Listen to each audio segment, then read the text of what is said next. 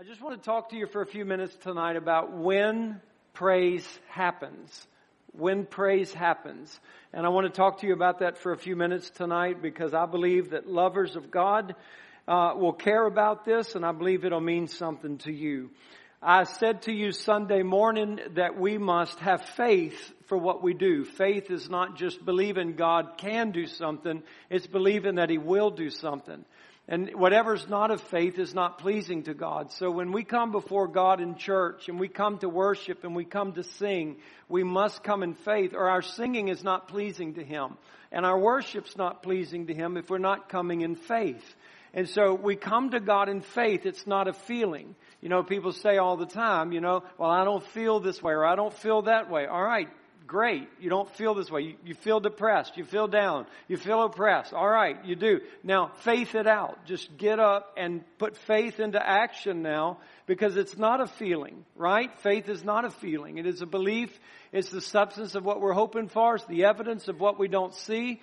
And so when we come before God and we worship the Lord and we come before God in praise, we're coming in faith. We're believing God to be true to His Word. We're believing that God is going to do things as a result of us praising Him in obedience to His Word. And we're bringing before God what He has asked us to bring us. So it doesn't matter what your background is or what your tradition was. If you were Baptist, if you grew up Catholic, if you were Methodist, if you grew up Pentecostal, that really doesn't matter. The only thing that matters is, what does God say? What does His Word say? How does God tell us to approach Him? What does God want from us? And for example, just as Robin brought out tonight, if underneath our tongue, representing the fruit of our lips, is the milk and honey for God, how many of you would not want to give God milk and honey tonight? And if it's as simple as speaking to God and praising God, why would we withhold that from Him? Because He loves that. He loves the fruit of our lips. And so I do that in faith. I give that to God in faith. And I believe that God is taking delight in that. And I also believe that God comes to our praise. He inhabits the praises of His people. And so I believe that God comes to us when we praise Him. And I believe that when God comes, there should be activity in the presence of God, because He who in the midst of us is here is mighty, and He's mighty and able to do great things. I also know that the Bible says that Judah, which means praise, whenever Israel would go out to war, Judah would be the first tribe that would go out into battle. And that represented praise. Praise was to be the first thing that was to occur in spiritual warfare, because God inhabits that praise, and when God comes, He confounds the enemies of our life. So when we come together in church and we're doing church, we have to come with a faith expectation. We have to come believing God to be God. And the things that we do, the songs that we sing, the words that we speak, the prayers that we pray, we have to do those things in faith, not believing God can do something, but He will do something. And it's a quite different attitude in a person who believes that God is going to do something, as opposed to the attitude in a person who believes God can do something. A lot of people believe God can do anything, but they're not expecting Him to do it. But faith expects Him to do it. Faith is counting upon Him to do it. Faith is counting upon God to deliver, God to answer prayer, God to heal cancers, God to bring deliverance. It's expecting Him to do that. And so we have to come to God with that type of faith. And I pray that you do. And faith brings deliverance. It's not the outcast who are praising God, but it is those that were restored that praise God, which delivers the outcast so that they become praisers as well. And so we have to understand that our praise right here, us together, when we come and we praise God, it has a profound effect upon other people around us who are in captivity. Because in the presence of God, there's peace. Now, a person doesn't have to take that presence. They can't deny the peace of God when they're in His presence, but they can walk out of that presence and go back into their life of misery, chaos, hell, whatever it might be that's going on, but they didn't have to. But when you come together with people who are in the presence of God, everyone benefits from that, but not everyone has to live in that. They can go back and live in whatever it was they were in.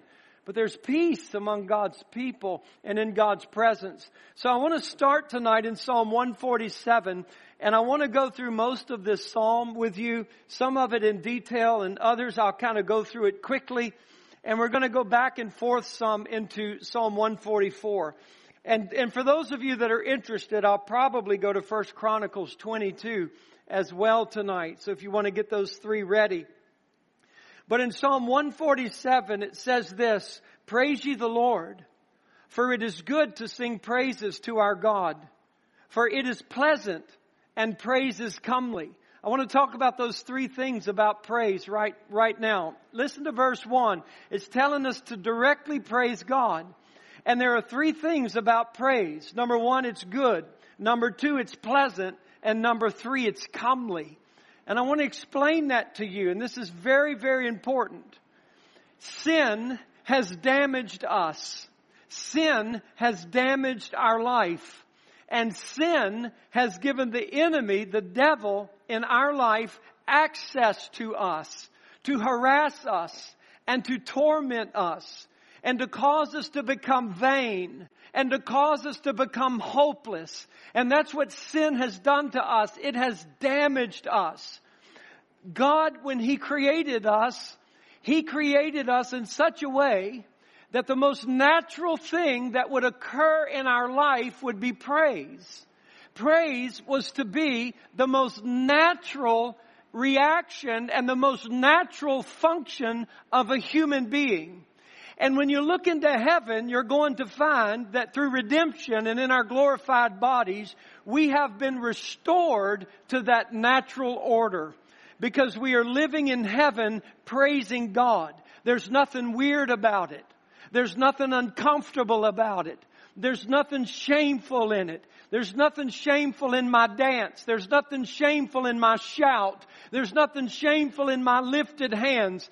And that's the way God originally made us to be.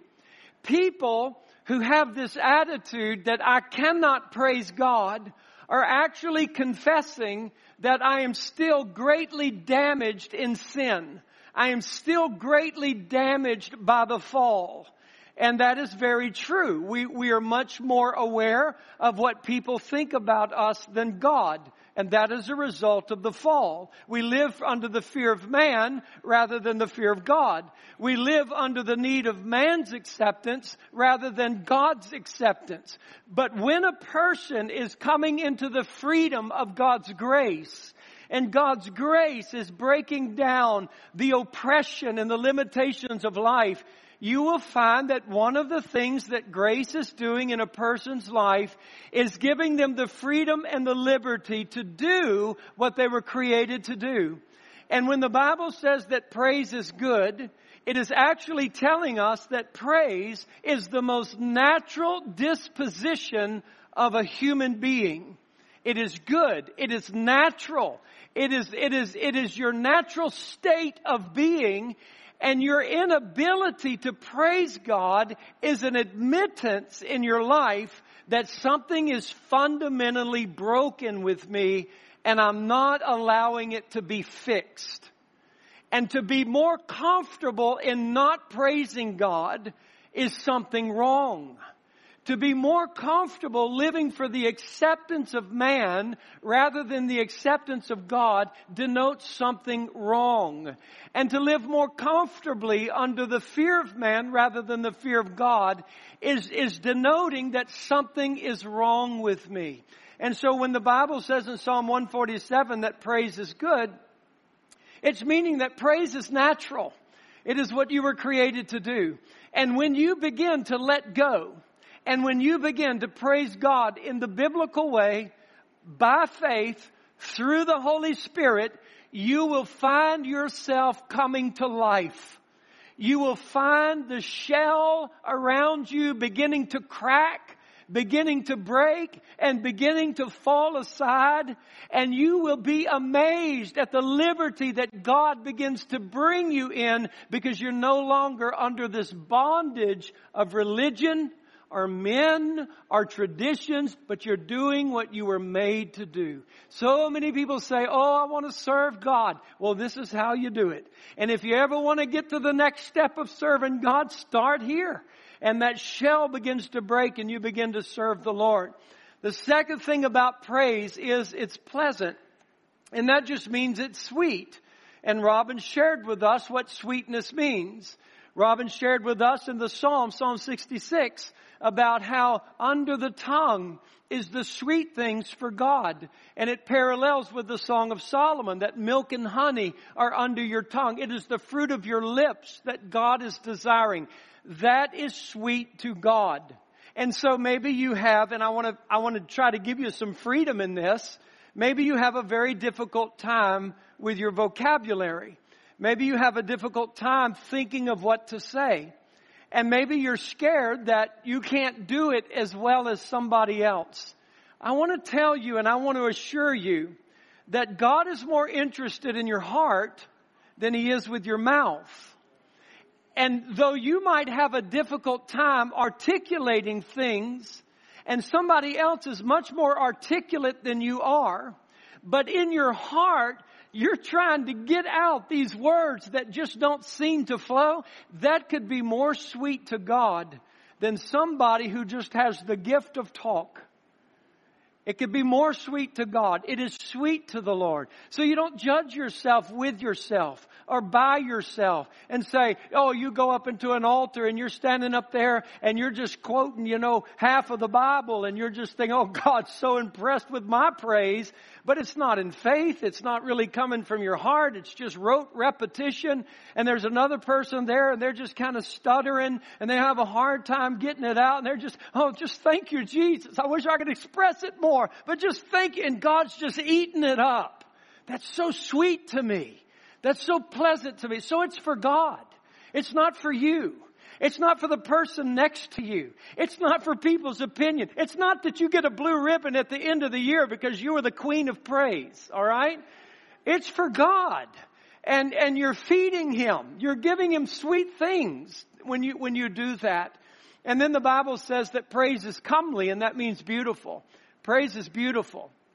And it really is. When you watch a person who's praising the Lord, when you watch a person who has gone into the presence of God, and they are there with God, and they have freedom before the Lord, and they're worshiping the Lord, there is something about their countenance, there's something about their expression, there's something about their lifted hands that is absolutely beautiful.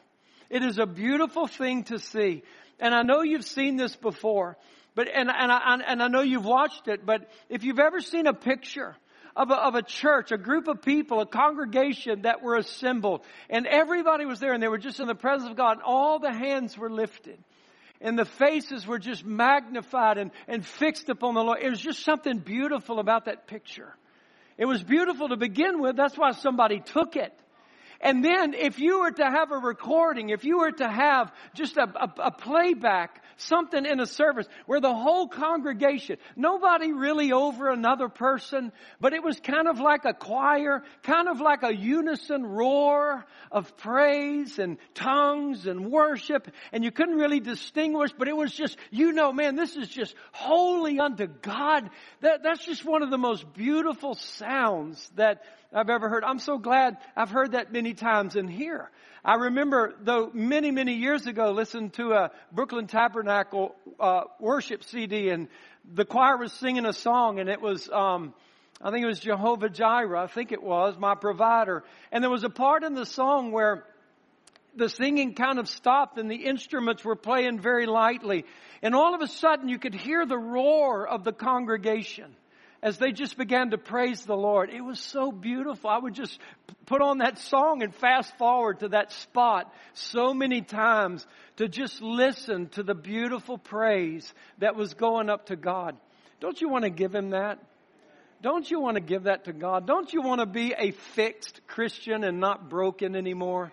Don't you want to be free of the shell free of what men think about you, free of the judgment of other people's opinions, and I want to go get up into God's presence, and I just want to begin to live. And I want to be in freedom, and I want to be in liberty with God. And so this is what praise is. And I encourage you to exercise that. I encourage you to study it.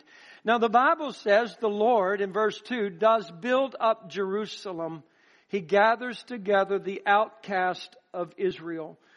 And I want you to see that. And I want you to compare this with me, if you will, to 1 Chronicles 22. And if you're just listening, that's fine. I'm reading verse 19. And the Bible says this, and this is about the building of the temple that David was telling Solomon to build. And David says this in verse 19, set your heart and your soul to seek the Lord your God. Do you know you can do that? Set your heart and set your soul. Those are two different things. It's not the same thing. So you can come with a heart, I'm set upon God, and my soul is set upon God. I pray forever that you would set yourself before God this way when you enter into the presence of God or go to church or wherever it might be, that I am setting my heart and I'm setting my soul upon this fact of seeking the Lord. Arise, therefore, and build ye the sanctuary of the Lord God. Now, what is the purpose of building this sanctuary? It's for this purpose, to bring the ark of the covenant of the Lord and the holy vessels of God into the house. And I want you to look at this very quickly again in verse 19. Set your heart and your soul, seek the Lord. Now get up, build the sanctuary, build the house. And the purpose of the house being built is to bring in the ark of the covenant and the holy vessels of God into the house. Think about that, and let me remind you of this verse. The Lord builds up Jerusalem and gathers together the outcast of Israel. That's Psalm 147 verse 2 that we just read. Praise is good, praise is pleasant, praise is comely, for the Lord builds up Jerusalem and brings in the outcast. Do you know what's going to bring the prodigals home? When God is talking about building up Jerusalem and bringing in the outcast, He's talking about bringing in the broken and the suffering and those lives that have been thrown away. And those lives that people have believed that I have wrecked my life so badly. I have damaged myself to such a degree I can never get back to God. And if the people of God would begin to praise, God would build up Jerusalem. That means God would bring His people back to Jerusalem. And God would bring the outcast back to Jerusalem.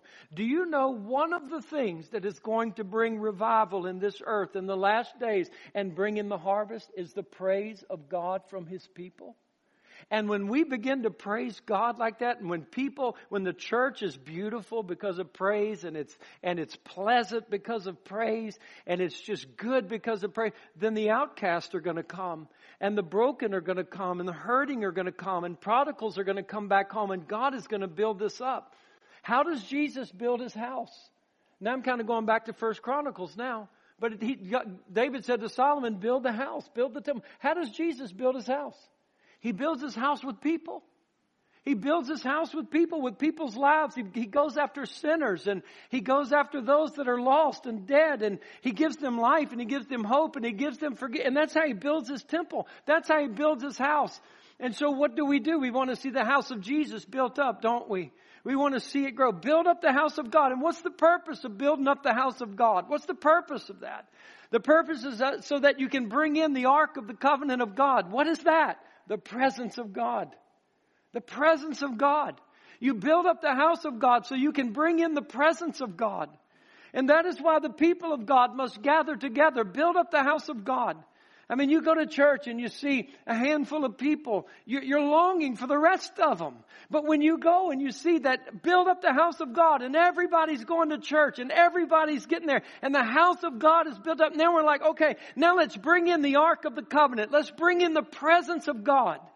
And then the presence of God comes. And what's the next thing you're supposed to bring into that house? You're supposed to bring into the house the holy vessels of God. These vessels are instruments of praise and prayer and edification, and the preaching of God's word are these holy vessels that operate in this house of God we call the church. And so he says this in Psalm 147, build up Jerusalem, gather together the outcast. The Bible says in verse 3, He heals the broken in heart and binds up their wounds. I remind you, I said this Sunday morning, but I remind you of this when Jesus cleared out the money changers and freed up the temple from all of the clutter that was in there and the merchandise that was in there. It was after that Jesus did that the broken and the lame and the crippled and the blind and the sinners came into God's house and He healed them all. He healed them all. And that's what He wants us to do. Praise the Lord. Bring in the presence of God. Bring the holy instruments, the praise, the prayer, the preaching, the edification. And it says in verse 3, He heals the broken in heart. He binds up their wounds. Verse 4 seems to be so out of place. But it goes right in from people that are broken and wounded to verse 4. He tells the number of the stars and He calls them all by their names. Verse 5 is amazing to me. Great is our Lord and of great power. His understanding is infinite. Man, that is just trying to get my mind around that is just so awesome. You know, you just come to a wall, really, and you can't pass that wall when you're thinking about God. And when it says that His wisdom is infinite, it doesn't mean He's always learning. He's never learned anything. He's never figured anything out. Nothing was ever new to Him. Nothing surprised Him. He's never discovered anything that was just something that he never knew before. He always has known infinitely forever and ever and ever, eternity past, eternity in the future. He knows absolutely everything. He knows every atom that's going to split. He knows everything that is going to happen. He knows where every drop of rain right now is falling on this earth. So what does it mean when He says He knows the stars and He calls them by name, and He just follows that up from saying, I heal the brokenhearted? He's saying, I know you. I know you. I know you with an infinite knowledge. And if you would praise me, I know how to deliver you.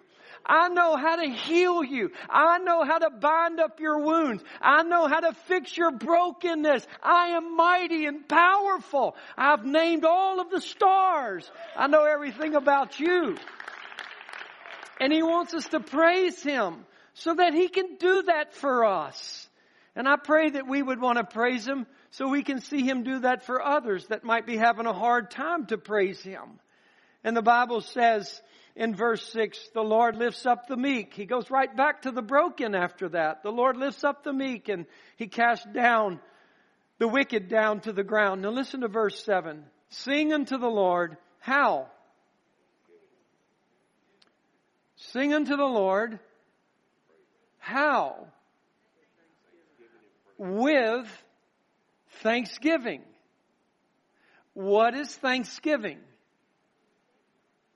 The definition of thanksgiving is a choir of praisers. Study it. It is a choir of praisers. And so what is He telling us in verse 7? Sing to the Lord, singers, with a choir of praisers. That's what He's asking for. I'm not making this stuff up. That's what He's asking for. And He who knows the stars and has all power and infinite knowledge wants to come and heal us and bind us up and fight for us. We must give Him that. Sing unto the Lord with thanksgiving. Sing praise upon the harp unto our God. And it talks about His might to cover the heavens with clouds. We certainly know about His rain. Makes the grass to grow, gives the beast its food. But the Bible says this in verse 10, He does not delight in the strength of the horse. He takes no pleasure in the legs of a man. And that speaks of man's strength, because that's where man's strength really is, in his legs. He has no pleasure in that. He takes no delight in that. You don't impress Him. The strength of the horse is speaking of military. How many people you got on your side? How strong your people are. How mighty your people are. How many Christians you got around you. How many theologians you've got in your life. Not impressed. Not impressed. But God, look how strong I am. Look how I overcame temptation. Look how I battled the devil. Look how I withstood that. Not impressed. You do not impress me. You know what impresses me, God says? Thank God He answers it. This is what I take pleasure in. I take pleasure in people who fear me and hope in my mercy. That's who delights me. That's the one my heart is drawn to. Boy, and in the church world, sometimes this gets so twisted, doesn't it? We think God loves the preacher so much. God loves the evangelist so much. God loves those mighty people. Pastor Lee calling us to fasting and prayer. If you knew how much I hated to fast. And if you knew sometimes how hard it is to pray. Now, I don't want to fast from Saturday to Wednesday, to be honest with you. I don't. I need to, though. I want to be with God, but I have a battle in that. And so God's not impressed with, oh, well, I fasted 40 days one time. That's impressive to me. But really what God says, I take delight in? People that hope in my mercy. They have no other recourse but me. And they're not coming to me pounding on their chest about how worthy they are, how great they are. That's why they need mercy. They need my loving kindness and my help to them. And boy, I take delight in those kind of people. So if you're that kind of person here tonight, that you're weak and you're not strong and you don't have a mighty force around you and you're acquainted with failure and you're just really hopeless apart from the mercy of God, God has delight in you. And He takes great delight in you. And I want you to just see this, because it talks about, the horse for war and the legs of a man for strength. And go to Psalm 144, and I want you to see this for a minute. This is a Psalm of David, and David says this in verse 1. And guys, I'm teaching this because this is life. Oh, this is such life. I just pray that you would know this in your life for victory and beauty in your life. Psalm 144, David says this, "Blessed be the Lord, my strength, which teaches my hands to war and my fingers to fight." And I want to stop right there. No doubt David was a great warrior, wasn't he? Military genius, fearless soldier, went out against Goliath, took him down, skilled with his sling, skilled in armor, skilled in battle. I mean, David was a man's man. He was a fighter and so forth, a man of war. But David says this, "The Lord taught me how to fight, taught me how to war and how my fingers to fight. The Lord trained me and the Lord brought me out." What does David mean? Is David telling us that God taught me how to kill people? Is David telling us that God taught me how to slay other armies and invading hordes against Israel? What does David mean? God taught me how to fight. How did God teach David to fight? Wouldn't you love for God to teach you to fight?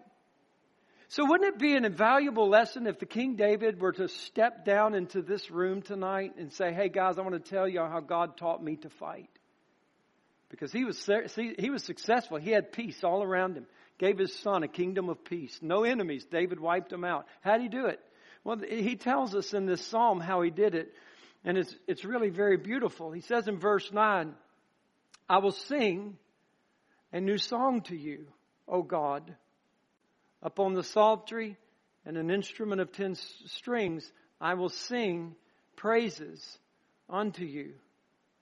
It is He that gives salvation to kings, who delivered David." So how did God teach David to fight? He taught me how to praise. And the one who taught me how to praise was the one who delivered me and gave me salvation. So go back to verse 2. And you will see David's testimony in this. My goodness, my fortress. Not Israel's goodness, not Israel's. He's mine. This is intimacy. David had intimacy with God. He is my goodness. He's my righteousness. He's my fortress. He's my high tower. And you know what? Sometimes I'm pinned in a place I can't get to my high tower. So you know what He is for me then? My deliverer. When I can't make it to my refuge or my tower, He's my deliverer. My shield, and He in whom I trust, who subdues my people under me. David, how did you learn to fight? I learned to let Him. I learned to let Him. How did you learn to let God fight? I learned to sing praise to God.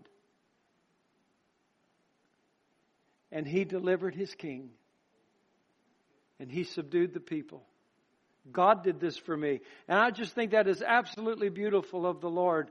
And David's revelation of this. Going back to Psalm 147, I just want to come to this just a little bit. And I want you to see this because he says in verse 12, praise the Lord, Jerusalem. Praise your God, O Zion. Because He strengthened the bars of your gates. The gates were the most vulnerable part of the city. If a kingdom was coming against another city, it would attack the gates. And God has fortified the weakest parts of your life. Praise Him for that. You have no idea what God has spared you from today, this past week. You have no idea what God has delivered you. It might have been a bad week. Could have been a lot worse. He fortified the bars of your gate.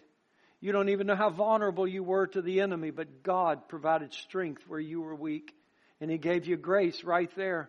And He blesses your children within you. Listen to this. I'm just going to skim over verses 14 through 19 this way. He makes. Verse 15, He sends. Verse 16, He gives. Verse 17, He cast away. Verse 18, He sends. Verse 19, He shows. This is an active God.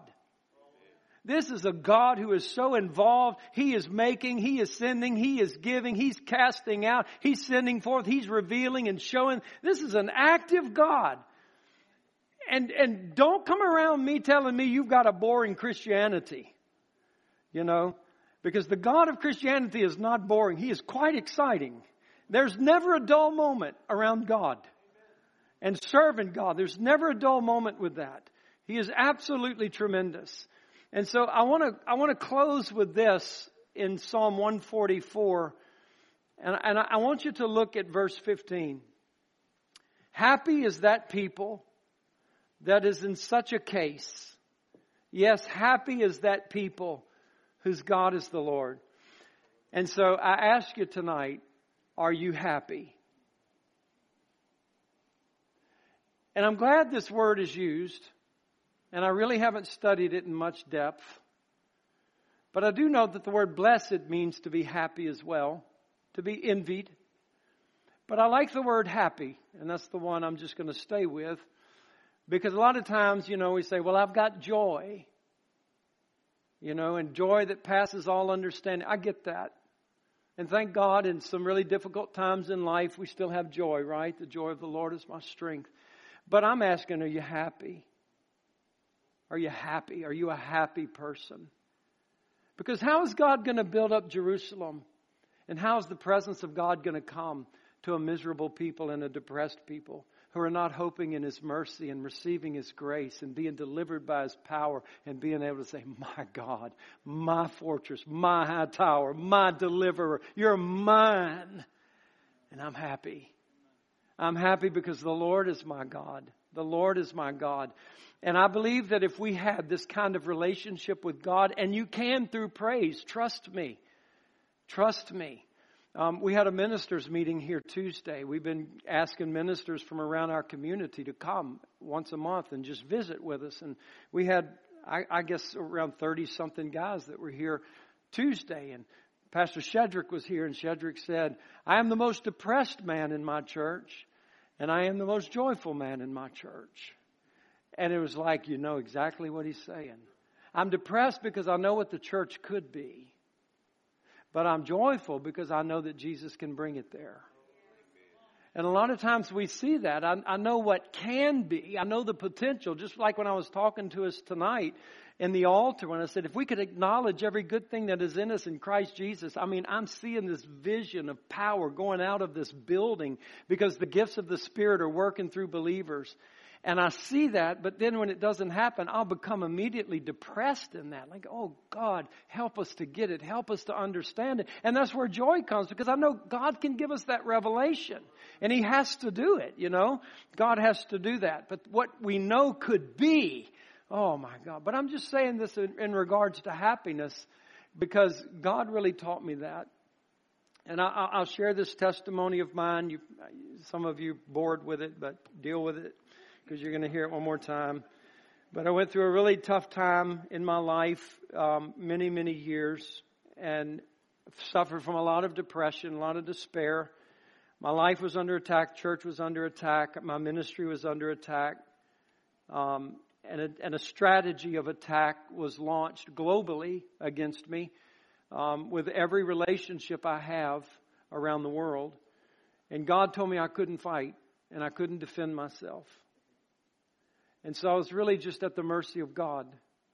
And it was a very difficult time. I was abused in many, many ways. And anyway, I couldn't sleep much at night. I would wake up after 30 minutes or an hour, 2 hours of sleep, and my mind is just stressed, and I'm in anxiety and everything. And I just wake up oftentimes praying. And so I knew I wasn't going to go back to bed. And so I'd get up and go sit in my office. I did this for years, and nothing was getting better. I was getting more angry. And I was getting upset with God, and I wasn't happy. I was not a happy person. I would pretend, because, you know, preachers are supposed to be happy. So I'd pretend to be happy, and, oh, I'm fine. My life's falling apart. I want to die. This is what's really going on. And I remember one specific morning on a Sunday. I'd been up since about 3:40 in the morning and sitting in my office praying. It's about 6 o'clock. And I'm leaving. I got to go get ready for church. And I'm walking out, and there's a chair in my office. And I just was picturing God sitting in the chair. And I just got to, you know, I'm walking out and just got to turn back to God. And I was like, when are you ever going to help me? And He spoke back to me. And He just said, when are you going to let me? And I said, that's not fair. That is not fair. I'm doing everything I know to do. Your word says to come and cast my cares upon you because you care for me. Come unto me, all you that are weary and heavy laden. I'm praying, I'm confessing, I'm giving. What do you mean, when am I going to let you? And the Lord said to me, do you think for one moment I'm going to come and sit with you in your misery and pat you on the back and tell you everything's going to be fine? Because some Christians come into this place and never come out.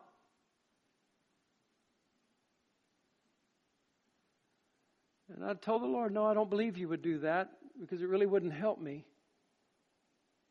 I said, when will you help me? And the Lord said, praise me. And I said, no. And I meant it until He asked me the next question. Why? Why won't you praise me? And I said to the Lord, because I know the moment I do, I'll be happy. Because I can't praise you and stay depressed and sad. And He didn't have to say anything else after that. He answered my question.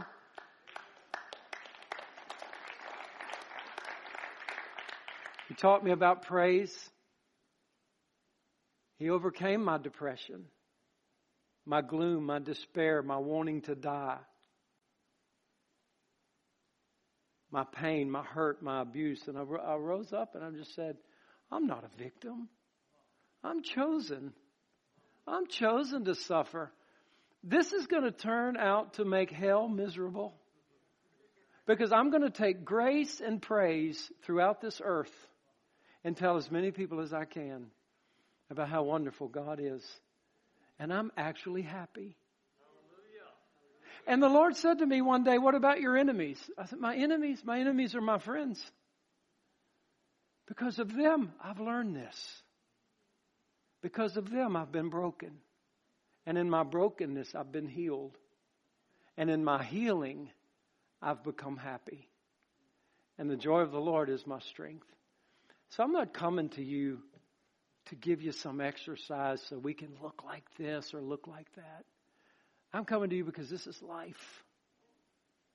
And numbers of you in this room and numbers of people, some of them will be coming here next week, would tell you it's life to them. Not me, but the truth of what God has taught us. And I just simply ask you, let Him heal you. Let Him fix you. Let Him break the shell around your life. Because honestly, you praising God is a much more beautiful you than the sour you sitting in depression. You're much more beautiful when you're wearing praise. And the garment of His glory is upon you. And the only thing you got to have is, oh God, I hope in your mercy. And God's like, oh, I delight in you. You're my delight. See, all those strong people think they don't need me, but you need me. You got me. You got me.